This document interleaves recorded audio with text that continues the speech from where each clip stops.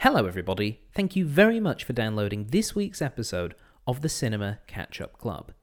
This is just to let you know that the Cinema Catch-Up Club has an official Patreon page. If you'd like to become an official member of the club and get some bonus goodies, including early access material and bonus features only available to our patrons, then please join up at patreon.com/CCUC podcast. And now, for this week's episode.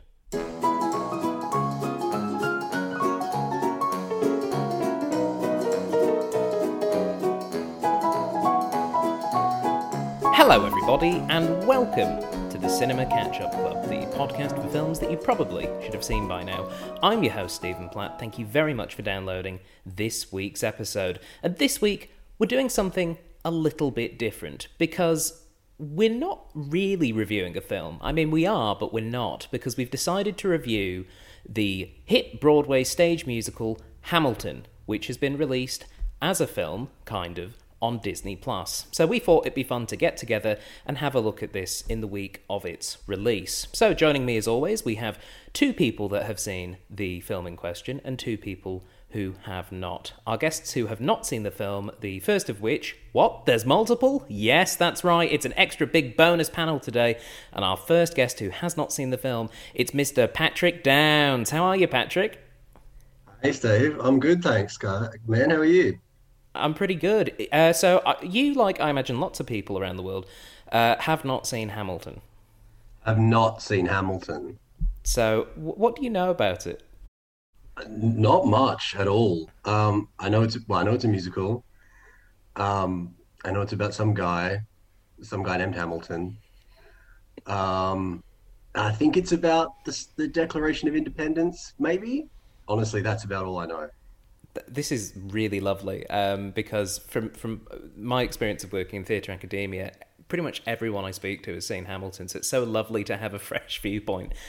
You're pretty much bang on. There's a couple of details I'm sure that the rest of it will fill in. But yes, it is about a guy named Hamilton. It wasn't like a tricky one. Yeah, it wasn't like Amadeus where really it's about Salieri. They're not trying to trick you, so it's all good. What is it that you're expecting? Well, I mean, I do know that it's kind of, I guess, hip hop, more modern music. I know it's not like I guess highly dramatic, maybe kind of a Les Miserables kind of style musical. I know not to expect that, but I guess that's kind of that. I mean, I'm sorry, that's kind of it in terms of what I'm expecting musically. I'm expecting it to be very high energy, but not particularly lavish. I get the feeling it's maybe a little bit stripped down as well. Okay. Yeah. Design wise. Yeah.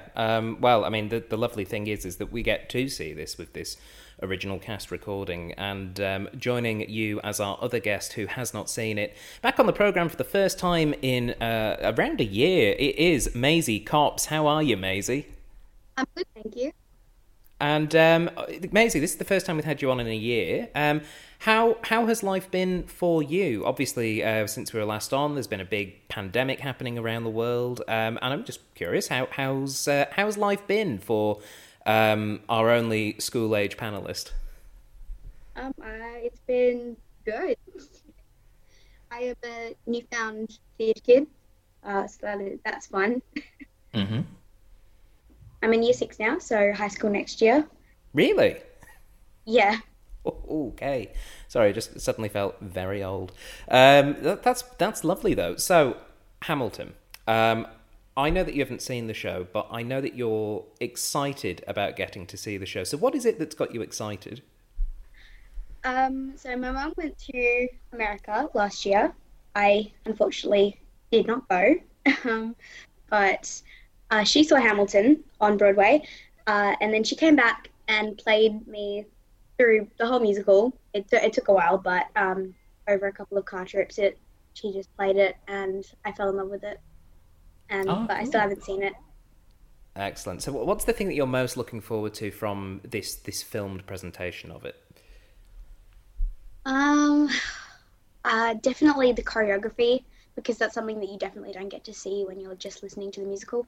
Yeah, so it should be tremendous fun. Well, there are people who haven't seen the film. We have two guests who have seen the film, and by film I mean the musical. Yes, we have two people that have actually seen a Hamilton happening live on a stage. And first of all, I'm going to introduce someone who wrote a section of their PhD on musical theatre about Hamilton. It is Dr. Sarah Curtis. How are you, Dr. Sarah? I'm lovely. How are you? I'm pretty good. So just for the folks at home, which version of Hamilton have you seen? I've seen the original Broadway cast, and I went back a year later and saw the replacement cast. Right. So I've seen it twice. Right. So it's that good that you went back to see Yeah, two it's casts. worth the thousands of dollars I spent. Excellent. So in a vague, non-spoilery sort of way, what can people who have not seen Hamilton be expecting from it? Because obviously it's all over the advertising for Disney Plus. A lot of people will probably have already streamed it or will be streaming it in the next few days. If they're thinking about it, they're on the fence. What can they expect? I guess they can expect high energy, fast paced, revolutionary style musical in more ways than one. Something exciting and fresh and new. Given that obviously you've seen this original cast performing, what is it that you're most looking forward to seeing from this capturing of that original cast? Well, the first time I went, the only original cast member who wasn't in that day was Chris Jackson. So I am very much looking forward to see him actually doing the role of Washington. Excellent.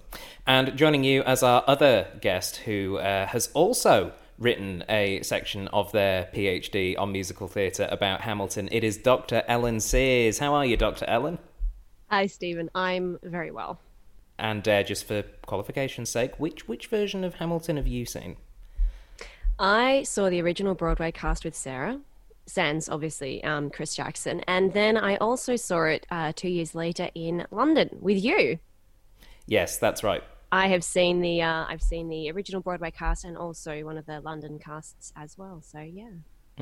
And we will be getting into a little bit of the differences between that. And certainly I was lucky enough to see the London cast, who I'm assuming are the superior cast because they've had longer to practice it than these rank amateurs that did it first time up. I don't know.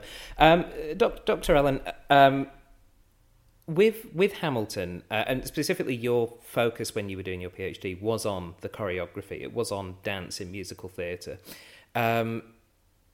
Obviously, a stage show being filmed, it's often commented that they don't quite capture the experience of obviously being there live in the space. Is that a concern for you heading in, or do you think that given that it was such a big production and there's obviously been a lot of interest in it, that you feel it? Do you expect it to have captured that movement? Look, I'm hoping that they have done a really good job of capturing the dance in a way that kind of helps it to translate on screen, because obviously a stage musical, the way that that's choreographed is very different to the way that you choreograph and film a film musical. If you think about the way that they used to film like really old-fashioned things, like your Fred Astaire and Gene Kelly type movies, it's very static shots. Whereas if you look at something like Moulin Rouge, the movie, that's filmed, there's lots of like sharp close-ups, or like even Chicago is another good example of a more modern movie musical where there's lots of really fast cuts to kind of give you that sense of energy. So, but I'm hoping there's a lot of, I saw one of the first trailers that I saw for the pro shot of Hamilton had a nice aerial shot of the choreography, which I was really excited about, because both times that I've seen it, I've been up in the boonies, but that's the best place to look at the choreography and the lighting and how they kind of work together, I think. So I'm excited that they've got overheads as well as front shots, as well as like they've obviously had a really good look at how they want to film it. I know that Lin-Manuel Miranda did say that the director of Hamilton had a big hand in how it was shot and how it was edited. So I'm hoping that the choreography has been highlighted in a really good way. But, you know, I'm reserving judgment until I've watched it. With that being said then, guys, shall we watch Hamilton? Yes. No, let's save it for later. Yeah. Let's watch In the Heights instead. All right, for those of you listening at home, load up those streaming services and prepare to find out how does a bastard orphan son of a whore and a Scotsman dropped in the middle of a forgotten spot in the Caribbean by Providence impoverished in squalor grow up to be a hero and a scholar. We're going to watch Hamilton. Good job.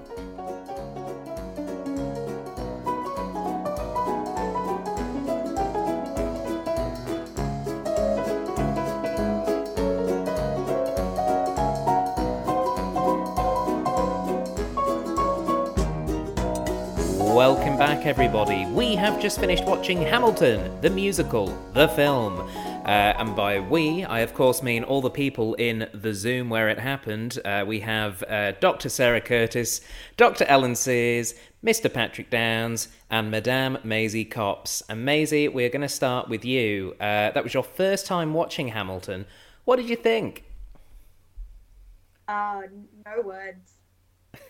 That's going to make this very difficult, but blown away, I presume.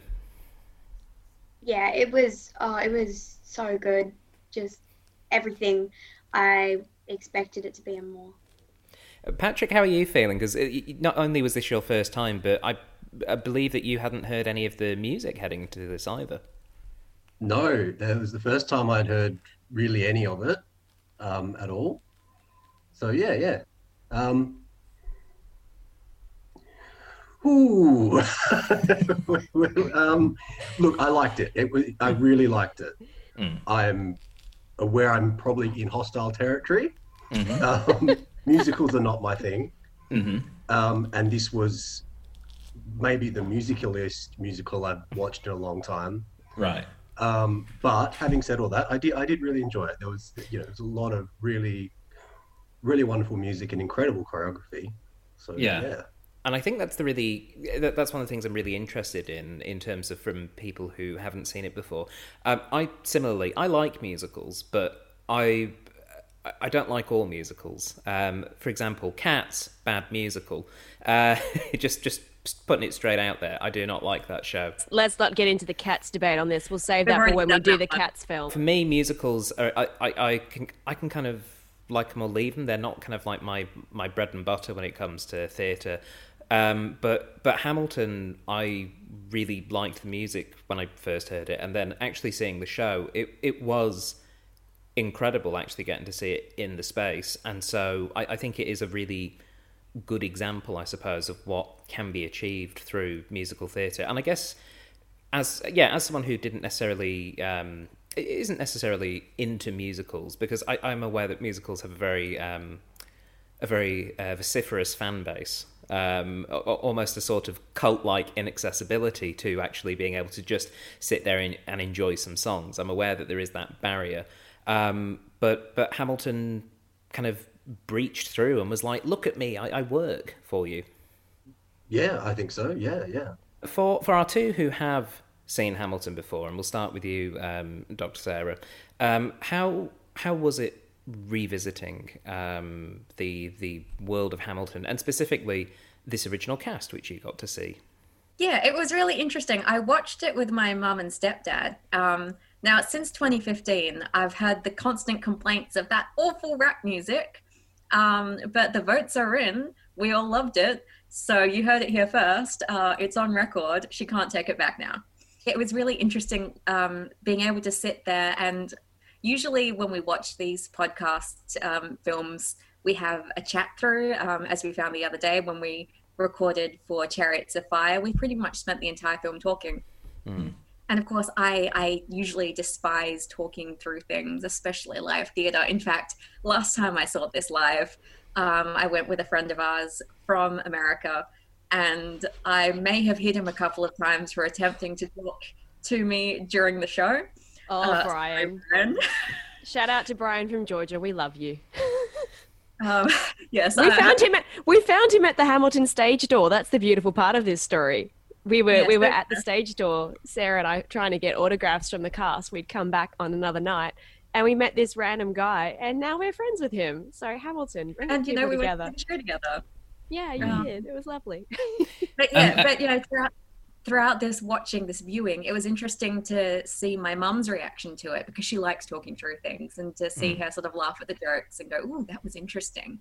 At different bits of choreography, you'd love to hear Ellen. She loved the choreography as well. So Yes, that was definitely a plus, I think. And I think she at the end, she said something about finding the lyrics really intelligent. So, plus for my side as well. Excellent. And Dr. Ellen, I watched this one with you, so I'm aware of a lot of your reactions. But I suppose briefly, revisiting it, and specifically from your choreography perspective, how was it getting to see how it was filmed, as well as it being a filmed product? Look, they did a really good job. I'm very pleased with it. I think that the choreography and the movement brings so much to this show, because obviously, like, listening to the soundtrack is amazing as is, because it's through sung or through rapped, I guess, and through composed. So there's the singing, and the music goes pretty much all the way through without stopping. There's only a couple of times where it really stops, and those aren't really on the soundtrack. But the dancing and movement is continuous. It just rolls on through for the whole thing, all the way through. And I think it adds so much. And seeing the little reactions, like just even little facial expressions and things, it brings a lot of the humor into it, and lots of little like tiny jokes and bits and pieces. So yeah, I think that the movement and the choreography, it's kind of like, when people get mad about something like Oklahoma, when they take the dancing out of that and they do it again with new stuff. Like, you can't take Agnes DeMille's choreography out of this. It doesn't make sense. It's no good. I feel like Hamilton is kind of the same. If you tried to do it without the original choreography, I think you would lose a lot of those extra little story pieces. So I'm really pleased with how it came out. It looks incredible. They've done an awesome job. I mean, the story, such that it is about this one man and the impact that his life had on a specific country at a very important time in its development. I think it's really interesting that it's Alexander Hamilton as a main character, as a protagonist. He seems quite not a traditional lead. I suppose it's kind of interesting when you look at the other figures from American history, like Washington, who's in this, like Thomas Jefferson. I think it's interesting how, I guess, that obviously the creator of the show, Lin-Manuel Miranda, was attracted to Hamilton's story, partly because it isn't one that's widely told. But I suppose, yeah, just as a protagonist, particularly for our first-time watchers, what did we make of him in terms of following this man's life, basically, from beginning to end over the 2.5 hours? Well, like you said, he's not the usual protagonist. Like, it's not... He still has... Like, the normal musical protagonists, they have dreams, and then they get to the dreams in the end. But he kind of gets halfway there, and then he tries a bit more and gets a little bit further, but then it kind of just drops for him. It's not a typical story. Yeah. So, but they don't try to make him a villain or a hero, which is what I like about him. He's a very complicated character, and I like they also don't try to.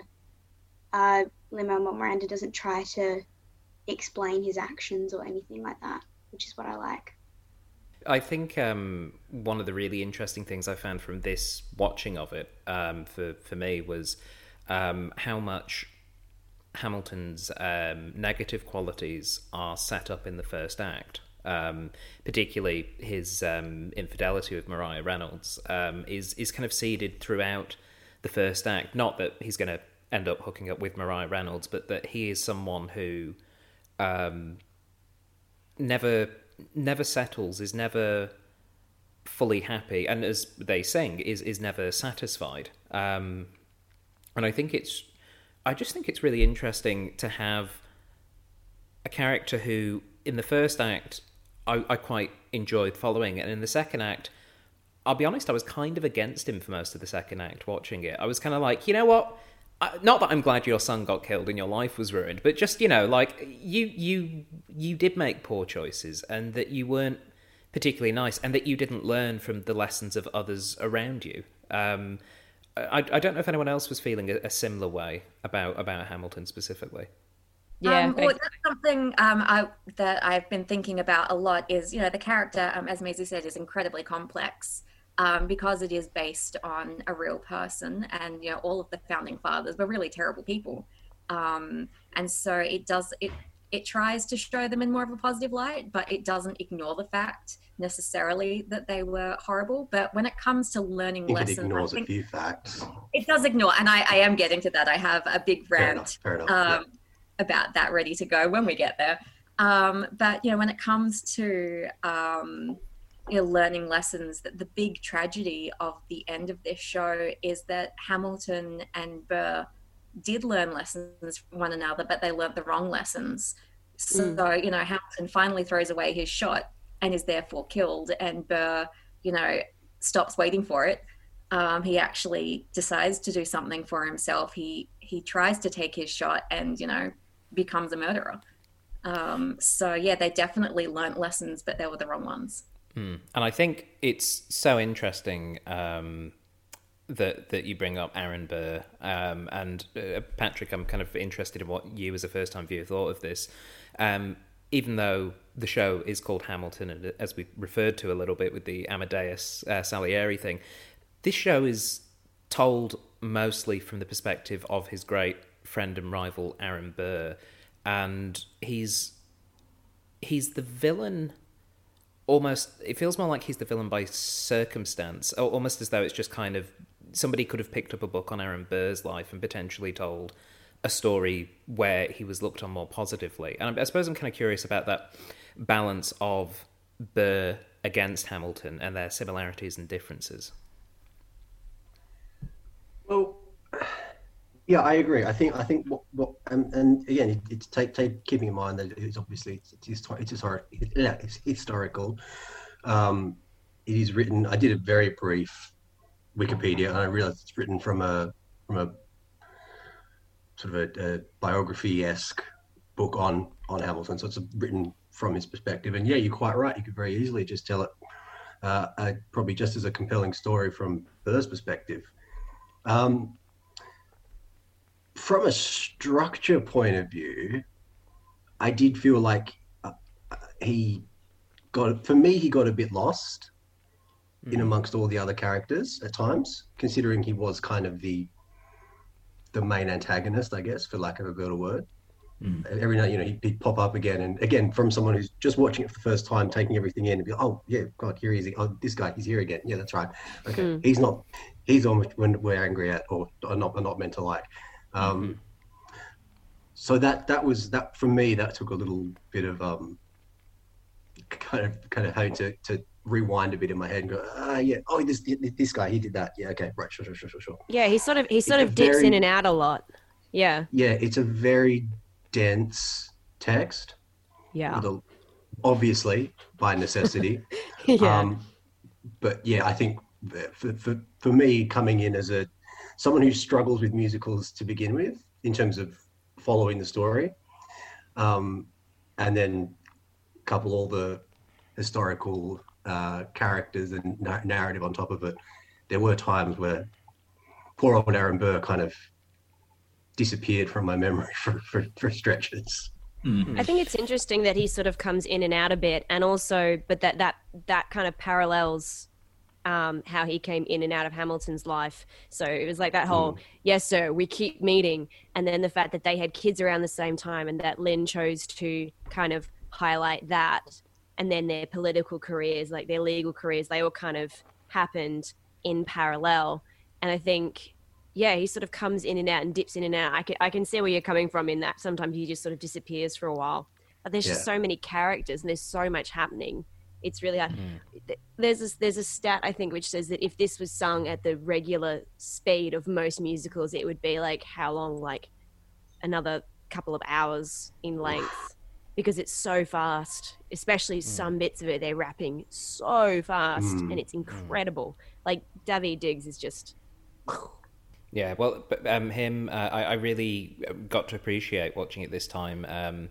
The technical sort of brilliance of the Schuyler sisters, but specifically Angelica Schuyler, and obviously the Rewind song is fabulous in terms of how it's depicted. But yeah, I think it is really interesting looking at it as well in terms of there are so few musicals like this. Certainly at the time this was made, first released 5-6 years ago, it's quite unique. And I mean, did it as someone who hasn't necessarily watched a lot of musicals by choice, Patrick, and for you as well, Maisie, seeing as you actually accessed the text from the songs first before the play, I'm sort of interested about whether or not that made it more interesting for you or a bit more of a barrier to access. I think it made it a lot better for me because I was singing along with most of the songs. I was just going off. I think my mum started filming me at one point. I was so invested, I didn't even realise until I looked over my shoulder and she had a camera up. But actually, I think because I know all the songs and I know all the lyrics, I think just seeing it all play out, I think it just clicked for me. So I think it made it a lot more enjoyable personally for me.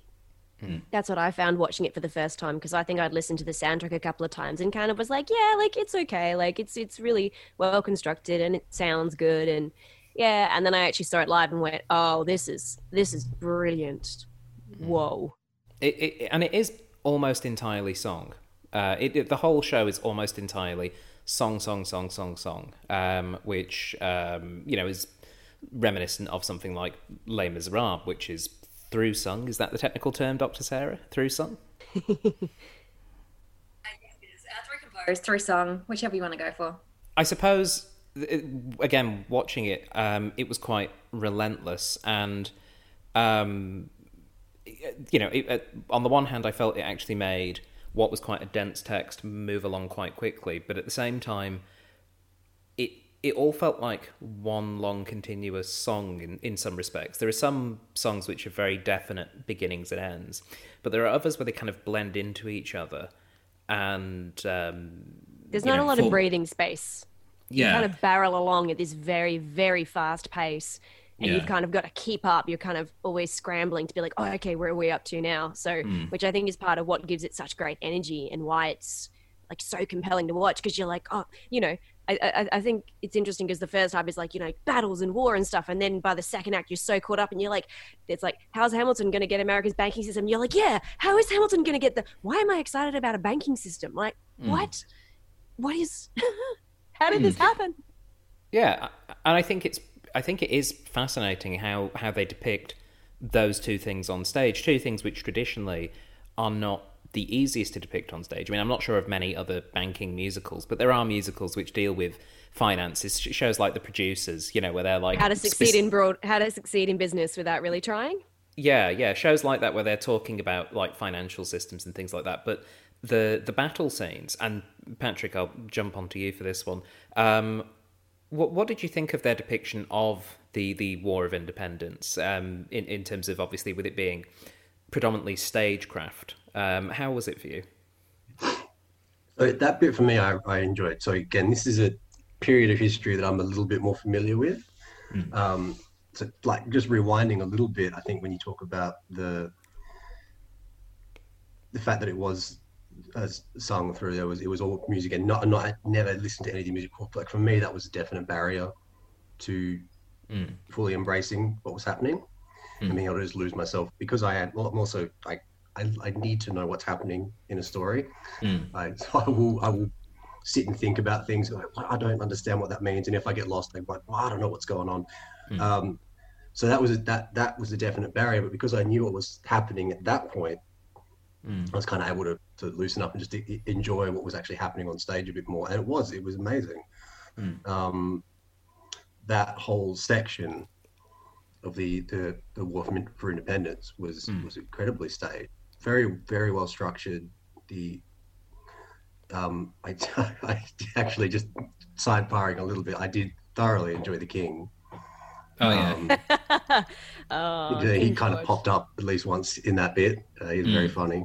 the actual portrayal of the war was brilliant and very quite confronting and moving at times as well.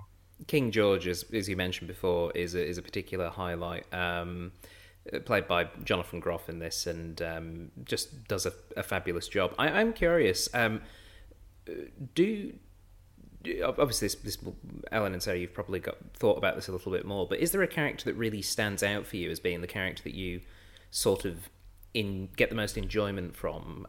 Or because for me, it would be King George. I love a comedy foil, and even though he's representing this sort of old world view and is sort of like the baddie at the beginning, in a sense, he's very removed and very distant, and he is essentially just there to be that kind of comedy foil. And I just love the performance of Jonathan Groff. I love the way the character's constructed, and even though I keep changing my mind about what's the best song, I think he does have the best song. You know, that song that introduces him.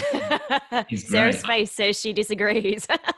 Well, the problem is then I hear another song and I'll go, oh wait, no, this song's much better. Like The Room Where It Happened then pops up and I'm like, no, forget that other song. This one's the great one. But yeah, in terms of other characters, and we'll start with you, Sarah. Which character is it that gets you excited, I suppose?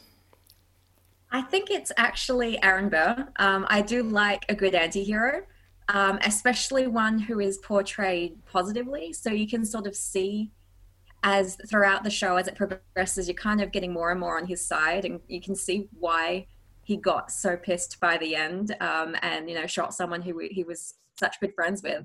And also he has some of the best songs in the show. I mean, my favorite is Yorktown. But then you've got, you know, Wait For It, and you've got The Room Where It Happens. So, you know, he gets Dear Theodosia. Yeah, they're beautiful songs. And, you know, as a singer, they're the ones I'd be more likely to sing. In fact, you know, they're ones I do prefer to sing. So I'm going to have to agree, but I'm going to cheat and say two, because I'm going to say one character that I really love for the singing and one character that I really love for the dancing. And the character that I really love for the singing, as soon as you said it, Sarah, I was like, God damn it, that's what I was going to say. You've said all the things that I was going to say. Like we know each other.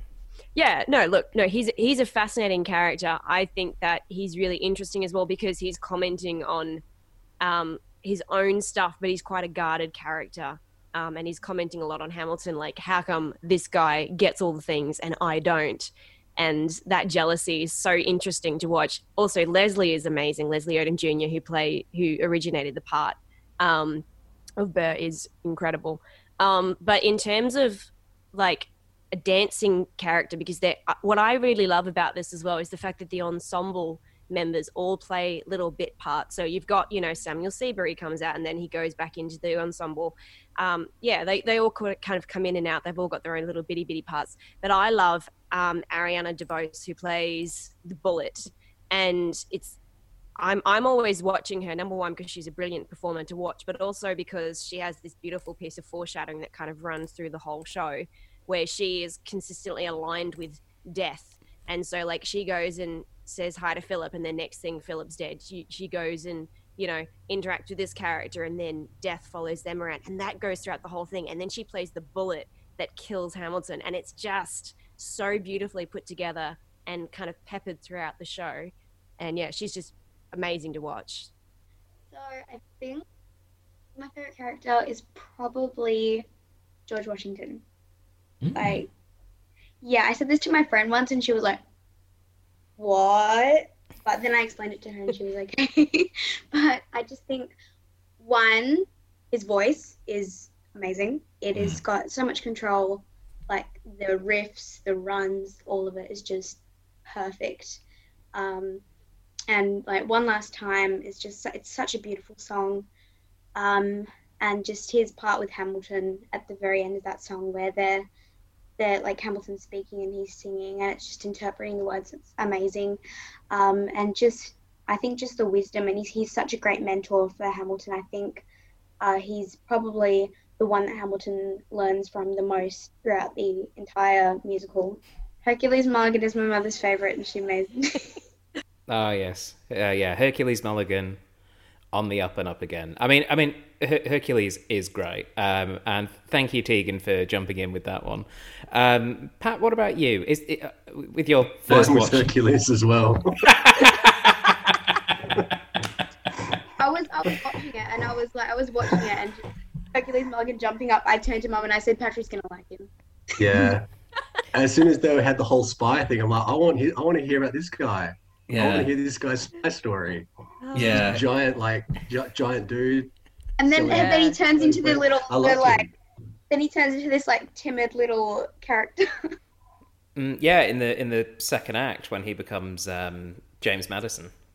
The double casting of the lead characters is so good, and it adds a whole nother layer to it. Like, you know, when you've got Daveed Diggs coming in as Thomas Jefferson and being like, did you forget Lafayette? And he's played Lafayette previously, and that's such a nice little like detail, like another layer, because it's played by the same actor. It's like, oh, so good.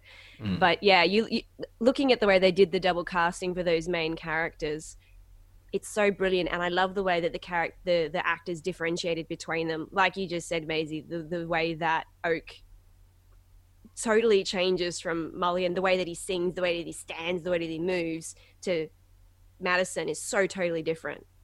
Brilliant. So good. I think it's really interesting that we see that even with the actors who retain the parts. Obviously, Lin-Manuel Miranda as Alexander Hamilton in where he's at in the first act to where he's at right at the end of the play, his physicality's completely changed. And same with Anthony Ramos. His performance, even in the one act as Philip Hamilton from 9-year-old to 19-year-old, is superb. How they're able to sort of convey the differences between those ages, and they're just a very talented cast. I mean, the amount of awards that this show was showered with, I think, speaks volumes to that. Basically everyone got a Tony, like all that kind of thing. But it was they are incredibly well performed. It's a tremendous show. I'd kind of like to jump in and hijack for a while, and I think this is getting back to what Patrick was beginning to say earlier on about the problematic side of this show. Yeah, I can't help myself. And I think it's really important to critique. Now, this was a major part of my thesis, and I think it's brilliant and wonderful. And I think what they've done with the casting is excellent. How they're giving people of color roles that they wouldn't necessarily otherwise be cast in. I think that's fantastic. But there's also the problematic side of this show where it does erase a lot of history. It completely negates, the fact that there were other people in the room where it happened. What about all the slaves? What about, the indigenous people? There were so many other stories happening at the same time. And then you have this bunch of old white dudes who were terrible people, who were slave owners. And they're the ones who are the heroes of this story. And I understand, what they're doing with the casting here shows, they even say in their tagline, America then as told by America now. So it does show the progress that has been made. And it was, of course, during the Obama era. So having the first Black president, someone watched the first president being Black. Excellent. But, there's also a lot of critique out there, which is valid. That there are so many other stories, and there needs to be a voice for those stories. And, we've got these brilliant actors who can tell those stories, and who need to be able to show how terrible history was so that we can stop repeating those same mistakes. Because if we just kind of cover it over with this, isn't it wonderful we have all these wonderful people of color performing these roles, it's almost like they're trying to say that it was okay that there were slave owners. Now, I know that's not what they're trying to say. That wasn't the intended message, but it can come across that way. And because Disney has released it this week, there's been a lot of interesting articles out there. A friend of mine recently published, Hannah Robbins, she published an article called Hamilton, the Diverse Musical with Representation Problems, and which really calls this out. I think I've posted about half a dozen similar articles calling out the representation of women and the erasure of the actual Black people, the slaves and other people at the time. And I think that needs to be talked about. And I will sort of sum up my thoughts here. A couple of years ago, I was at a musical theatre conference and I talked about diverse casting. It was, it was looking at people of color, it was looking at people with disabilities, it was looking at people from in the queer community and how they're represented, and how, this whole industry, Broadway musical theatre, is controlled by white people. And in order to make significant change and in order to tell these stories, we need to listen to the voices that are currently being cut out of the room. And most of the people I quoted were, Black actors who were being cut out of the room. So I was trying to do what I could as a white person to say, well, ignore me. Here's the people actually there who are living this, who matter, who are being silenced. And I think their voices should be listened to, especially now. We've got Black Lives Matter as a huge protest movement at the moment, and that shouldn't just be drowned out. You're seeing social media going back to normal, as they say. Well, why do we want to go back to normal? Normal is erasure. Normal is ignoring history, and it's silencing people who shouldn't be silenced. We shouldn't go back to normal. We should go to a new future where we do have actual equality and we do have these voices raised up and heard, and make positive change in the world. That's what I'm trying to say, I think. Yeah, and I think there's obviously a tremendous amount of subject matter that you've given us there. So thank you for that. What I would say, though, is specifically with reference to Hamilton, is it the duty of a single show to unpack all of that, or is it better that Hamilton, with its issues, creates these discussions which then create shows in the future? I have actually also argued this in another paper. I'm an academic, sue me, and I talk about Hamilton a lot. And my main argument is that, Hamilton as it stands is its own work of art and should stand as that work of art, but it doesn't stand alone. You've also, of that same time, we've got 1776 as another musical, which I haven't actually watched. And there are other ways to tell stories, and if you just look at it as one show and try to say Hamilton has to do everything I want it to do, it has to be held up on this pedestal of amazingness, then it's always going to disappoint, because it can't be everything. But if it's doing this one thing, giving these roles to marginalized voices, fantastic. And then another show can come out and tell the story of the slaves. Another one can come out and tell the story of the indigenous people. Another one can come out and tell another story. It's not all about one work of art doing everything. It's lots of works of art having conversation with one another. So instead of all having the truth, because there's no such thing, it's bits and pieces of the truth to create that dialogue. Yeah, I think this show was revolutionary, and I think it's going to be a big stepping stone to some interesting things. I mean, you only have to look at and getting into slightly more obscure musical references now, so sorry for everyone else. Like when The Band's Visit won, beautiful show, so many Tony Awards, and it was like, is this the first time that we had people from this area of the world represented on a Broadway stage? Like, is it really? Oh my God! As well, it was a multilingual show. Yeah. So I think that Hamilton, I think it's interesting that people are sort of looking at it from a more critical gaze now that we're a couple of years post it, and we're going like, what has actually changed since then? And I mean, the political landscape has changed massively. Like, Obama was president when this musical came out. One of the first songs from this premiered at the White House, when Obama had only just gotten in, and now look at where we are. Well, look at where America is in terms of the political stuff at the moment. And it's like, that's a very different landscape. So yeah, I think it's an important stepping stone to whatever is going to be next, in much the way that a lot of musicals have been very important cultural stepping stones to other stuff that would then follow. Would you guys like some trivia about Hamilton, the musical, the film? Sure. Let's hear it. All of this trivia is sourced from IMDb, so if it's not true, don't blame me. And also, given that there is so much trivia about Hamilton the stage show, and about Hamilton the person, and about Hamilton Island, and all of the other Hamiltons. I've decided to just try and stick to stuff that is related to the recorded show, but I'm sure we'll get plenty of Hamilton factoids as we go. So at the time that this show was filmed, Jonathan Groff had already left the role of King George.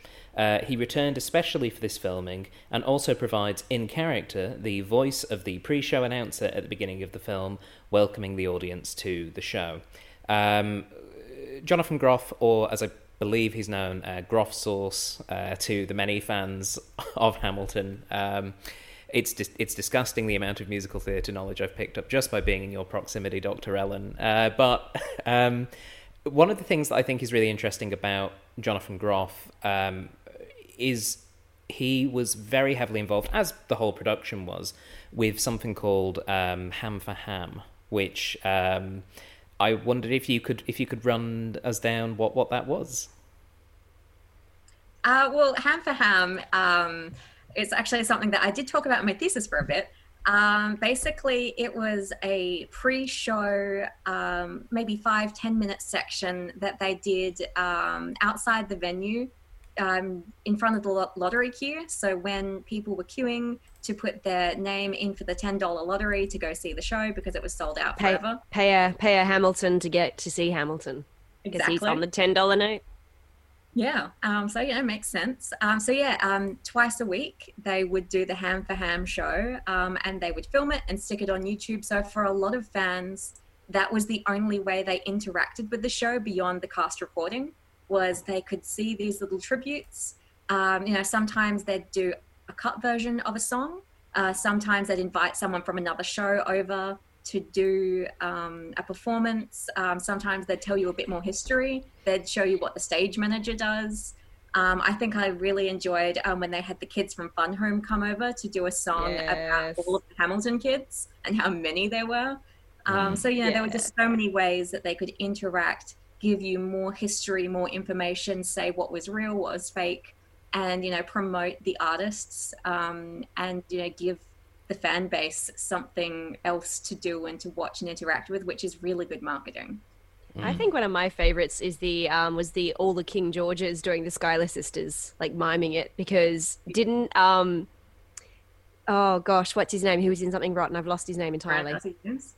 Yes, thank you. So Brian Darcy Jones came over, and he they basically had the three King George actors did the Schuyler Sisters, and wasn't the lady who plays Angelica, Renee Elise Goldsberry, wasn't she Burr in that from memory? Yeah, it was very funny and very good, and just I was very sad. We were really mad when Sarah and I got to New York and we went to see Hamilton. We'd purchased the tickets like 6 or 8 months in advance because otherwise you couldn't get them. Still at the public when we got the tickets. Yeah, for sure. So we'd booked them before we even had flights booked. And we got over and we were like, yeah, we're going to get to go see our Ham for Ham show. And they weren't running them when we were there because of issues with there was a blizzard.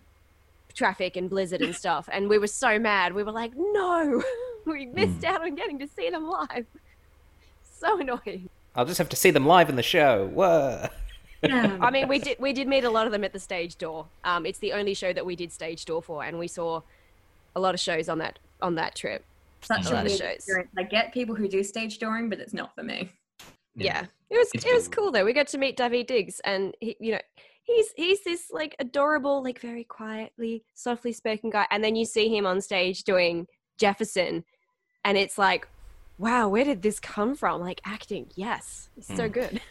Maisie, am I guessing from your facial expression that you're a little jealous that they got to meet David Diggs? And Philippa Sue and a whole pile of them. I'll put the photographs up on Facebook again so that we can share them on the Thought Jar thing.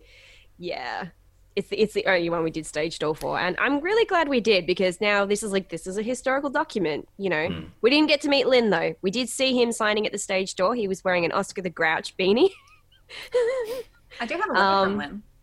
I know. But we didn't get to meet him. We did see him from afar on the street, but we didn't actually get to say hi to him, which I'm a little bit sad about. But he didn't come out any of the nights that we were around doing stage door stuff. So Sorry, Dr. Sarah, could you detail a little bit more? You have what from Lynn? I have a letter. Look, here's one I prepared earlier. Woo. Um, Basically, because I was doing a chapter of my thesis on it, I sort of felt like I should sort of send him a message and say, hey, by the way, not to ask permission because I can write what I want. But to say, hey, by the way, I'm doing my thesis on you. I did the same with Dave Malloy when I met him. I was like, hey, I'm doing a chapter of my thesis on you.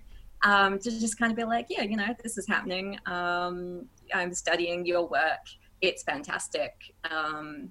And yeah, he basically sent a letter back saying good luck with your studies, that kind of thing. And it came at a time when I was in a really bad place and I'd been having some really horrible times with my thesis. So to suddenly get this letter from, the guy I was writing about saying, good luck, it's going to be amazing. It kind of, made that day a bit better. I'm pretty sure it came through to the university as well that we were studying at, because it was in your pigeonhole and I was the one who picked it up because I went in to check something else in the pigeonhole, like in the staff pigeonholes. And I was like, oh, what is this? And then pulled it out and went, oh, I think I know what this is. And I came and found you and was like, look what I found. And you were like, oh. And she did very well not reading my mail. Obviously, we've been saying we're watching the film of the musical, but there has been and will continue to be until it's done, I think, discussion about a film version, like a filmic musical of Hamilton. And I think particularly for our first time watchers, would a more traditional film, something that wasn't on a stage, something that was shot like a more traditional film, would that interest you with the Hamilton story? Yeah, I think so. And honestly, I think one of the issues, one of the barriers I had with this one was that it was a filmed stage adaptation. So in isolation and everything, I have been watching quite a lot of recorded theatre through like the National Theatre and things like that. And there have been plays that I've seen that I know I love, like I saw a Macbeth, I saw a Streetcar Named Desire, that just weren't working for me. And I know I love these plays. And I don't think it was the production itself. I think it was just not being there took something essential away from it. Because it's live theatre. I mean, looking at audience perception theory, the whole being in that space, sharing that moment with other people in silence. Yeah, that communal kind of... For and sure. I think that's the thing. Like I'm hearing you guys talk about it. I'm hearing Maisie talk about it, and even though she's not seen it, she's shared it with. She's heard the music. She shared it with a friend. She's got a community around it. Someone who's coming into it completely cold, watching it on a screen. I think it's really missing something. So I've got to be fair to Hamilton as its own thing in that regard. But having said that, if it was shot like a traditional film, I think it would be much easier for a first timer to kind of understand what's going on and really embrace. Maisie, I'm guessing that you'd be first to line up for tickets to a Hamilton film. You would definitely be correct. Excellent. Well, the reason I bring it up, though, is two directors in particular have expressed interest in doing a filmed adaptation. And I'm just kind of curious what you guys think. The first director is Ryan Coogler. Ryan Coogler is best known for directing Black Panther and Creed. Given that obviously those films were very well received and were quite good, would a Ryan Coogler helmed Hamilton be of interest? Maybe. Depends how he goes with the musical side of things. Because, directing a musical is very different from directing a straight film. But, I'd be interested. I'm intrigued. The other director who has expressed an interest publicly is Rob Marshall. Now, for those who don't know who Rob Marshall is, he directed the Mary Poppins Returns film. He directed the filmic version of Chicago, Memoirs of a Geisha. He did one of the Pirates of the Caribbean sequels. But, everyone has stuff they're not proud of in their locker, I guess. But would... for me, I even though we've not covered this film, spoiler for when we do get to Chicago, I think Chicago is the best film musical made in terms of, I think it's such a wonderful adaptation. It's beautifully done. It's very different to the stage show, the way that it's presented. It's presented in a more realistic fashion, but I think it really works. I think if you did it the way that it is done on stage, it wouldn't work for a film. Would that level of realism, if that's what a film director chose to go for with Hamilton, do you think it could work if you tried to make it more of the time period, everyone in period dress, no humans playing the bullet, that kind of thing? Well, you've got to remember that a lot of Hamilton's appeal is the production value, is the fact that it's stripped down, and you do have, humans being objects, and there's the production is very different to the way it would be in a film, because the whole story is told through words. It's told through the words.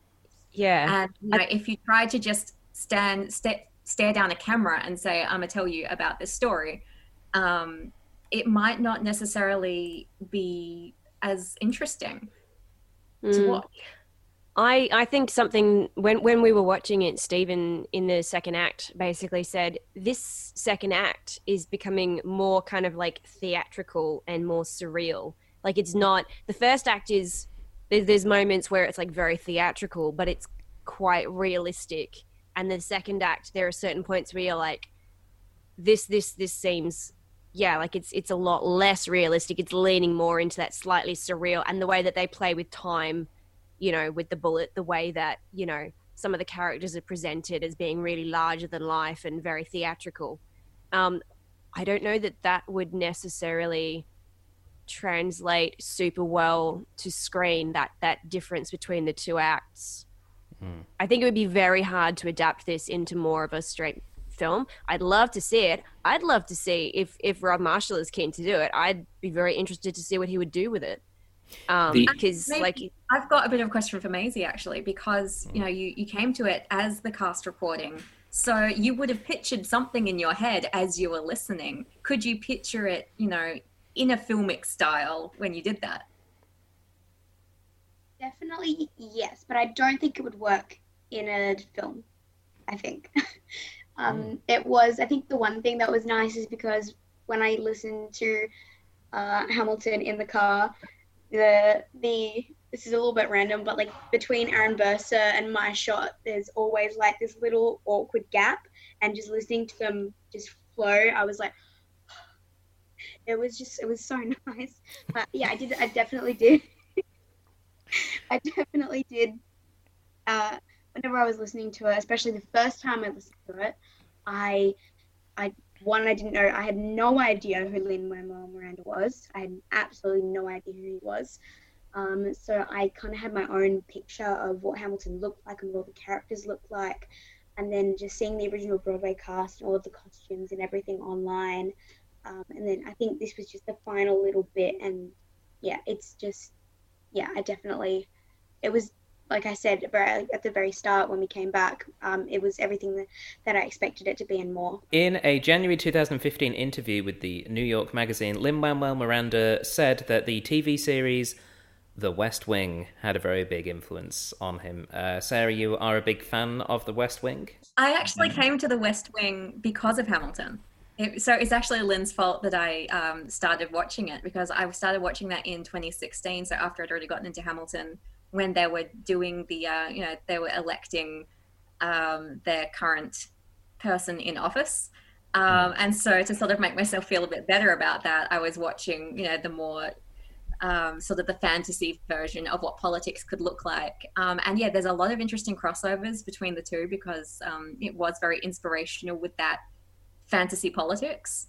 And, there's a lot of great crossover memes, which I did use in my thesis. Because memes are the best form of communication. I agree. Yeah, the reason I go for the bring up the West Wing thing, though, is just from a perspective of the use of references within the show.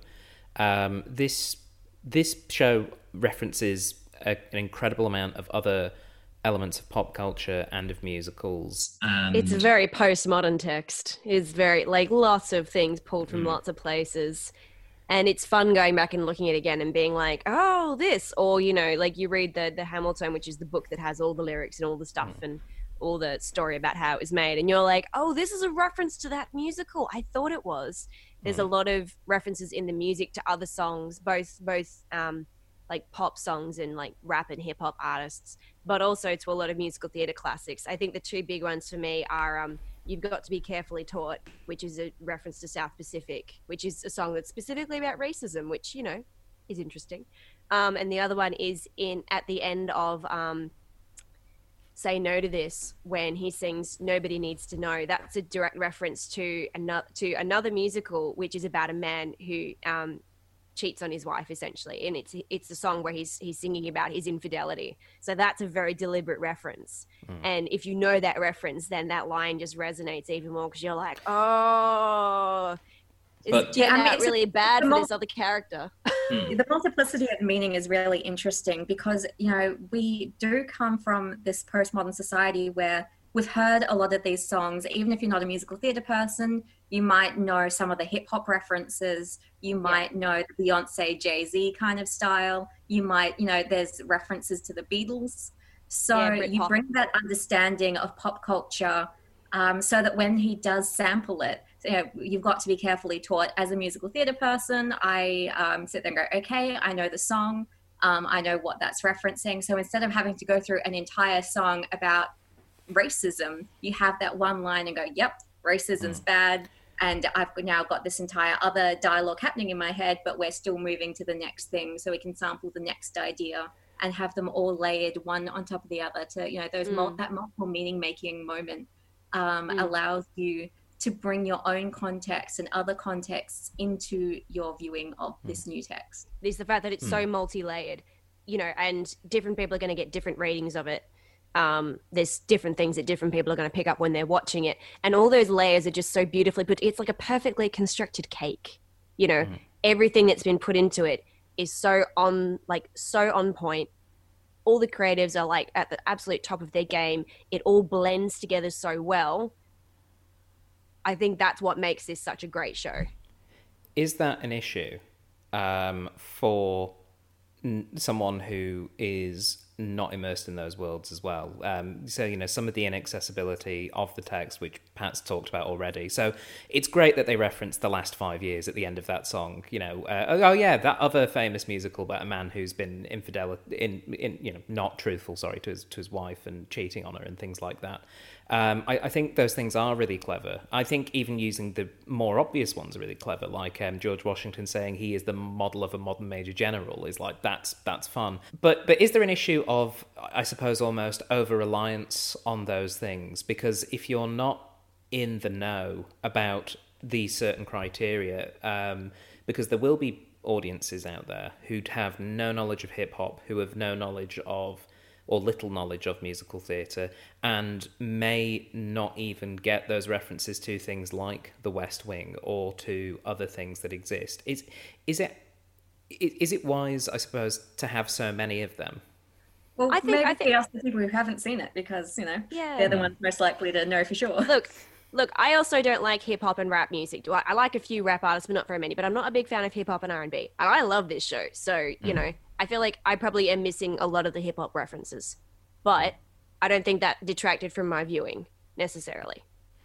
Look, I would agree. I didn't get virtually any references, except for the few blindingly obvious ones.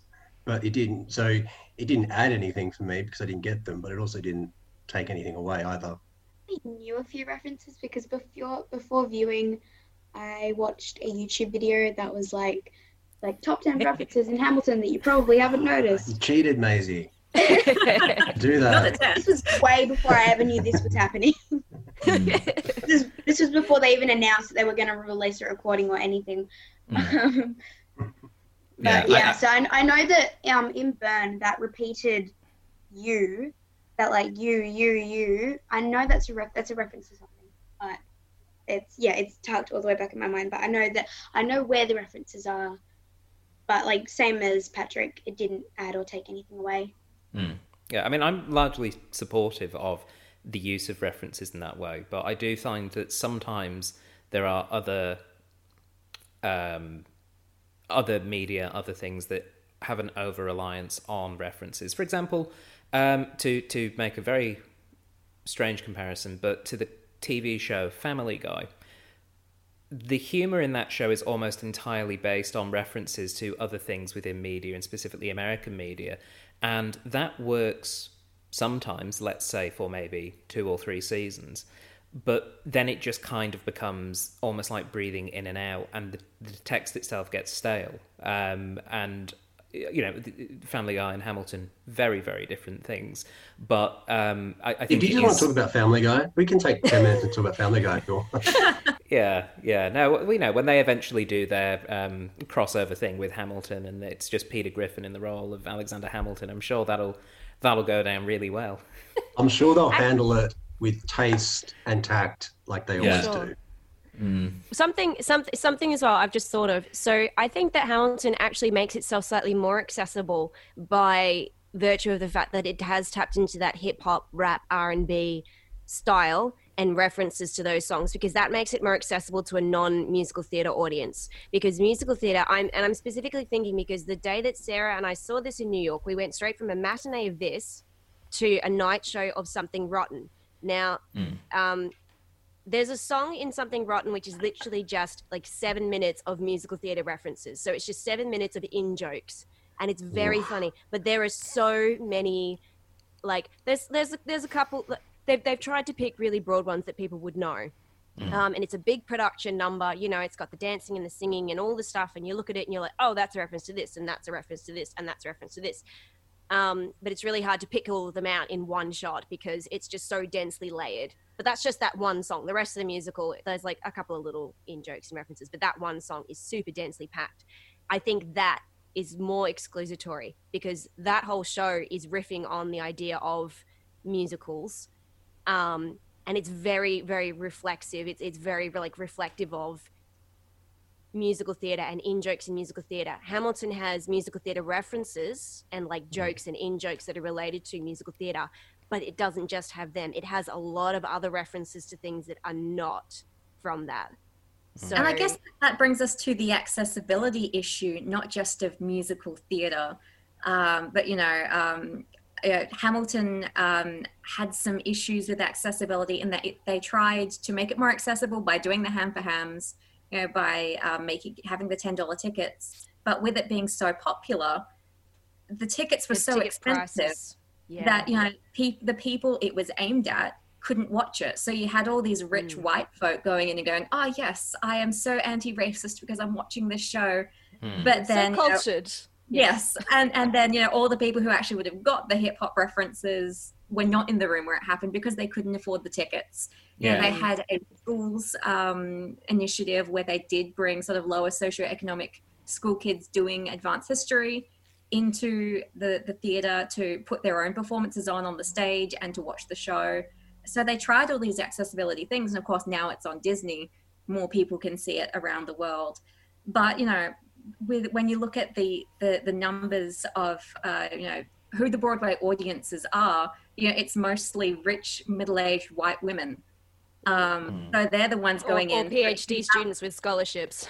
Yeah, I mean, like you and me. The reason we could afford it was because we used our scholarship money, and we mentioned our friend Ryan at the beginning. He couldn't afford a ticket, and I bought 2 tickets the year before just in case Ellen or Stephen could make it with me, but they didn't know at the time whether they were coming on that trip.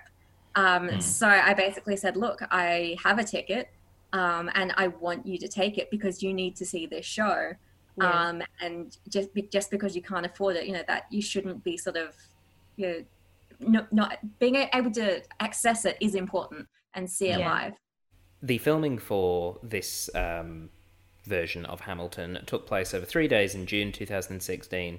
It started by filming a live Sunday matinee performance with cameras in the audience, after which the cast and crew spent the rest of the day and evening filming close-ups, dolly shots and crane shots. Filming continued all day Monday, which is normally the cast days off, with more close-ups and Steadicam footage. Filming then took place additionally on Tuesday morning before shooting the live performance that evening, with cameras again in the audience but in different positions.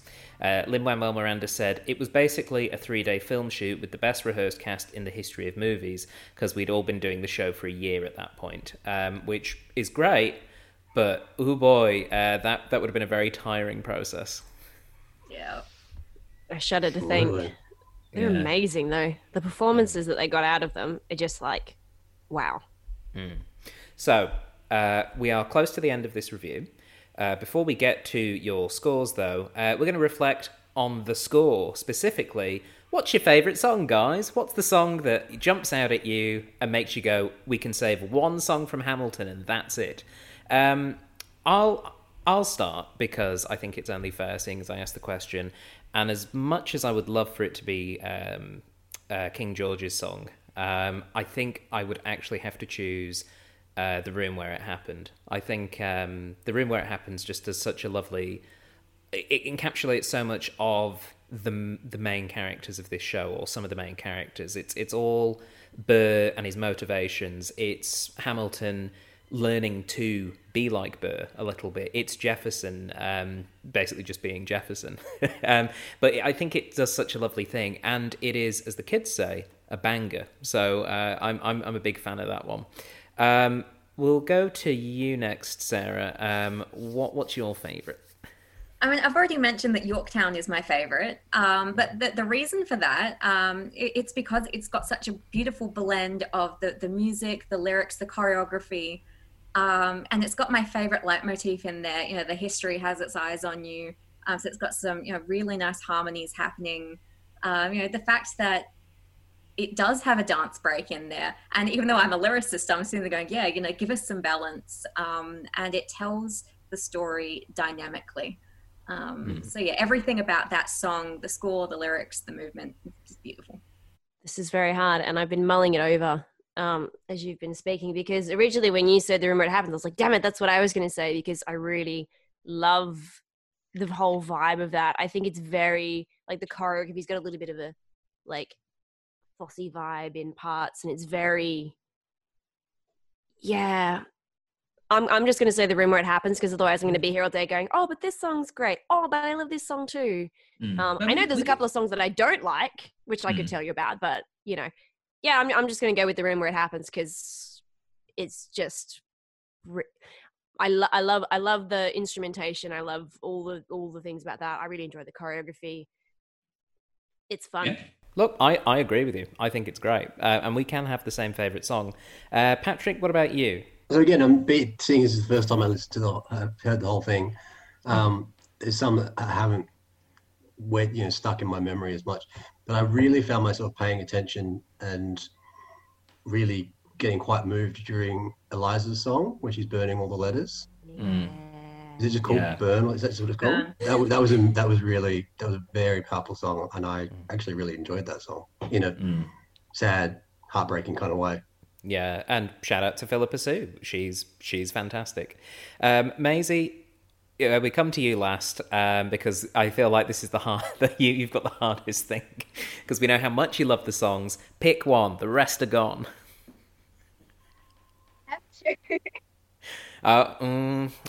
Okay. Girl, I feel ya. It's because you asked favorite one, and then you also said keep one song out of all of Hamilton. So if I was to keep one song out of all of Hamilton, it would be Who Lives, Who Dies, Who Tells Your Story. Just because I think that, like, if you were to get rid of all the other songs, I think that would be the one standalone song it has the most resonance, and it has the most emotion to it. And I think it just tells the story best out of all of the songs. My favorite song by far is What Did I Miss? It's just the jam. It's great. So yeah, those are my favorite songs. All right, and now you thought that was hard. Now we've got to score Hamilton, the musical, the film. And we start with our guests who haven't seen it. And Patrick, you're going to get to go first. And this is not necessarily a reflection of, I guess, the musical experience itself, because we don't all have that. This is a reflection of watching a filmed stage show. So with that in mind, what would you give it out of 10? I was going to give that exact same disclaimer before I gave my score, that I'm not rating Hamilton the musical. I'm rating the experience I had watching this sort of pre-recorded version for the first time ever. And I think I'm going to give it 6.5 public infidelity confessions out of 10. Highlights. Okay, Maisie, what about you? What scores Hamilton getting out of 10? I'm going to give it 10 out of 10 Lafayette. Lafayette. Yeah, that's absolutely fair. What about for our guests who have seen it? We'll start with you, Dr. Ellen. What score is it getting out of 10? I'm going to give it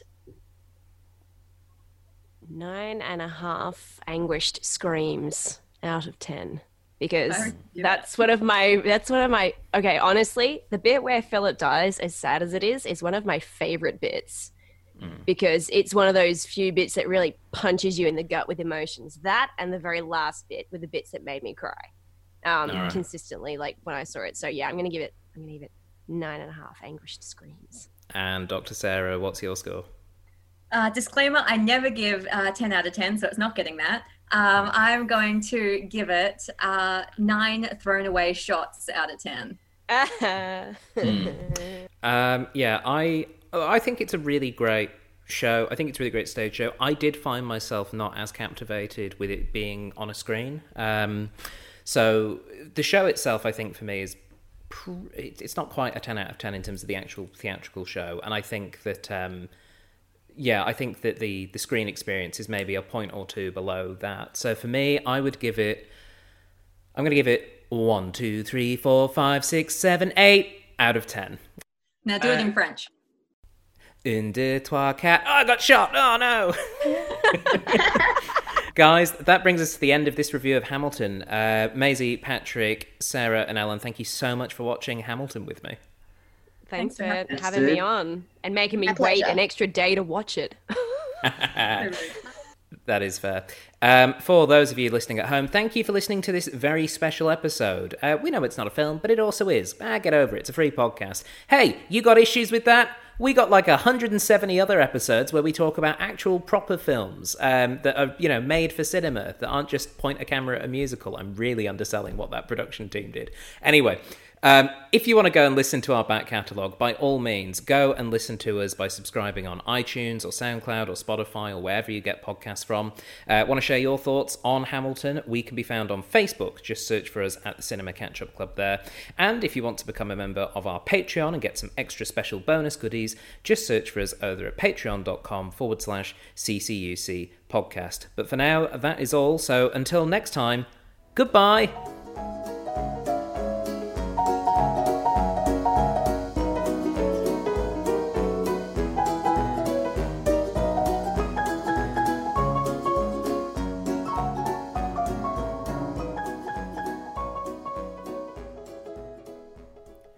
You have been listening to a Thought Jar Productions podcast. For more information, please visit thoughtjarproductions.com.